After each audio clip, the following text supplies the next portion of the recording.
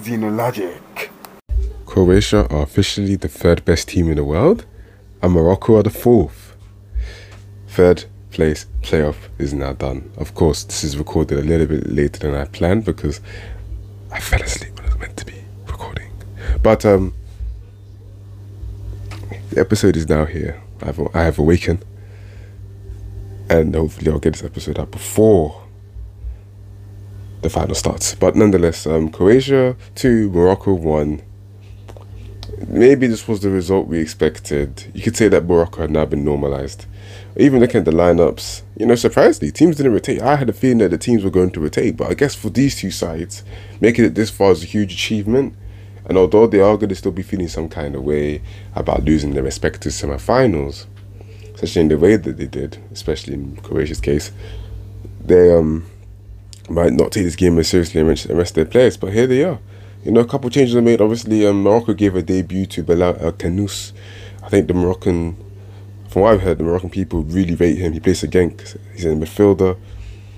Interesting talent. And then obviously, I think another talent, Stanisic, started for Croatia, and I believe he's at Bayern Munich.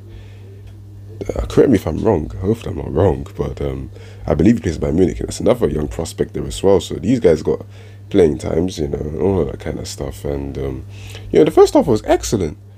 With third place games, it's like you can tell you're watching two demoralized footballing sides play, but it was a good first half. Vardio scored after 7 minutes, I believe it was, and then I think Dari equalized like almost straight after, and then also drew a beautiful goal,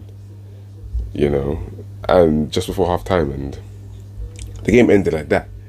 But obviously in the second half, the big boy up front for Morocco, En-Nesyri, had two chances. One was saved brilliant by Livakovic, who continues to maintain his perception of being one of the best goalkeepers in this World Cup. And then he headed one over near the end of the game. Morocco could have won that game. Of course, before then, Croatia might have had a penalty. Vardio fell into the box. Of course, it'd be quite mad seeing Vardio come running behind the defence, but this is what happens in third place playoff games. No, I'm joking. But yeah, maybe Croatia could have felt like they had a penalty, so the game would have been done potentially by the time En-Nesyri had one of his two chances, if not both of them. So yeah, I don't know what else to say apart from that. Morocco finished in third place. Morocco finished in fourth place. Croatia finished in third. Hopefully I said it right the first time. I've just repeated it anyways, just in case. And today we'll find out who is first and who is second. I think I'm going to end it here because I need to upload this episode as soon as possible. I hope you guys enjoyed this episode of Micro Logic. It's not even Mini Logic, it's Micro Logic. But anyways, catch you tomorrow in the next episode when we will be talking about the final. Mini Logic.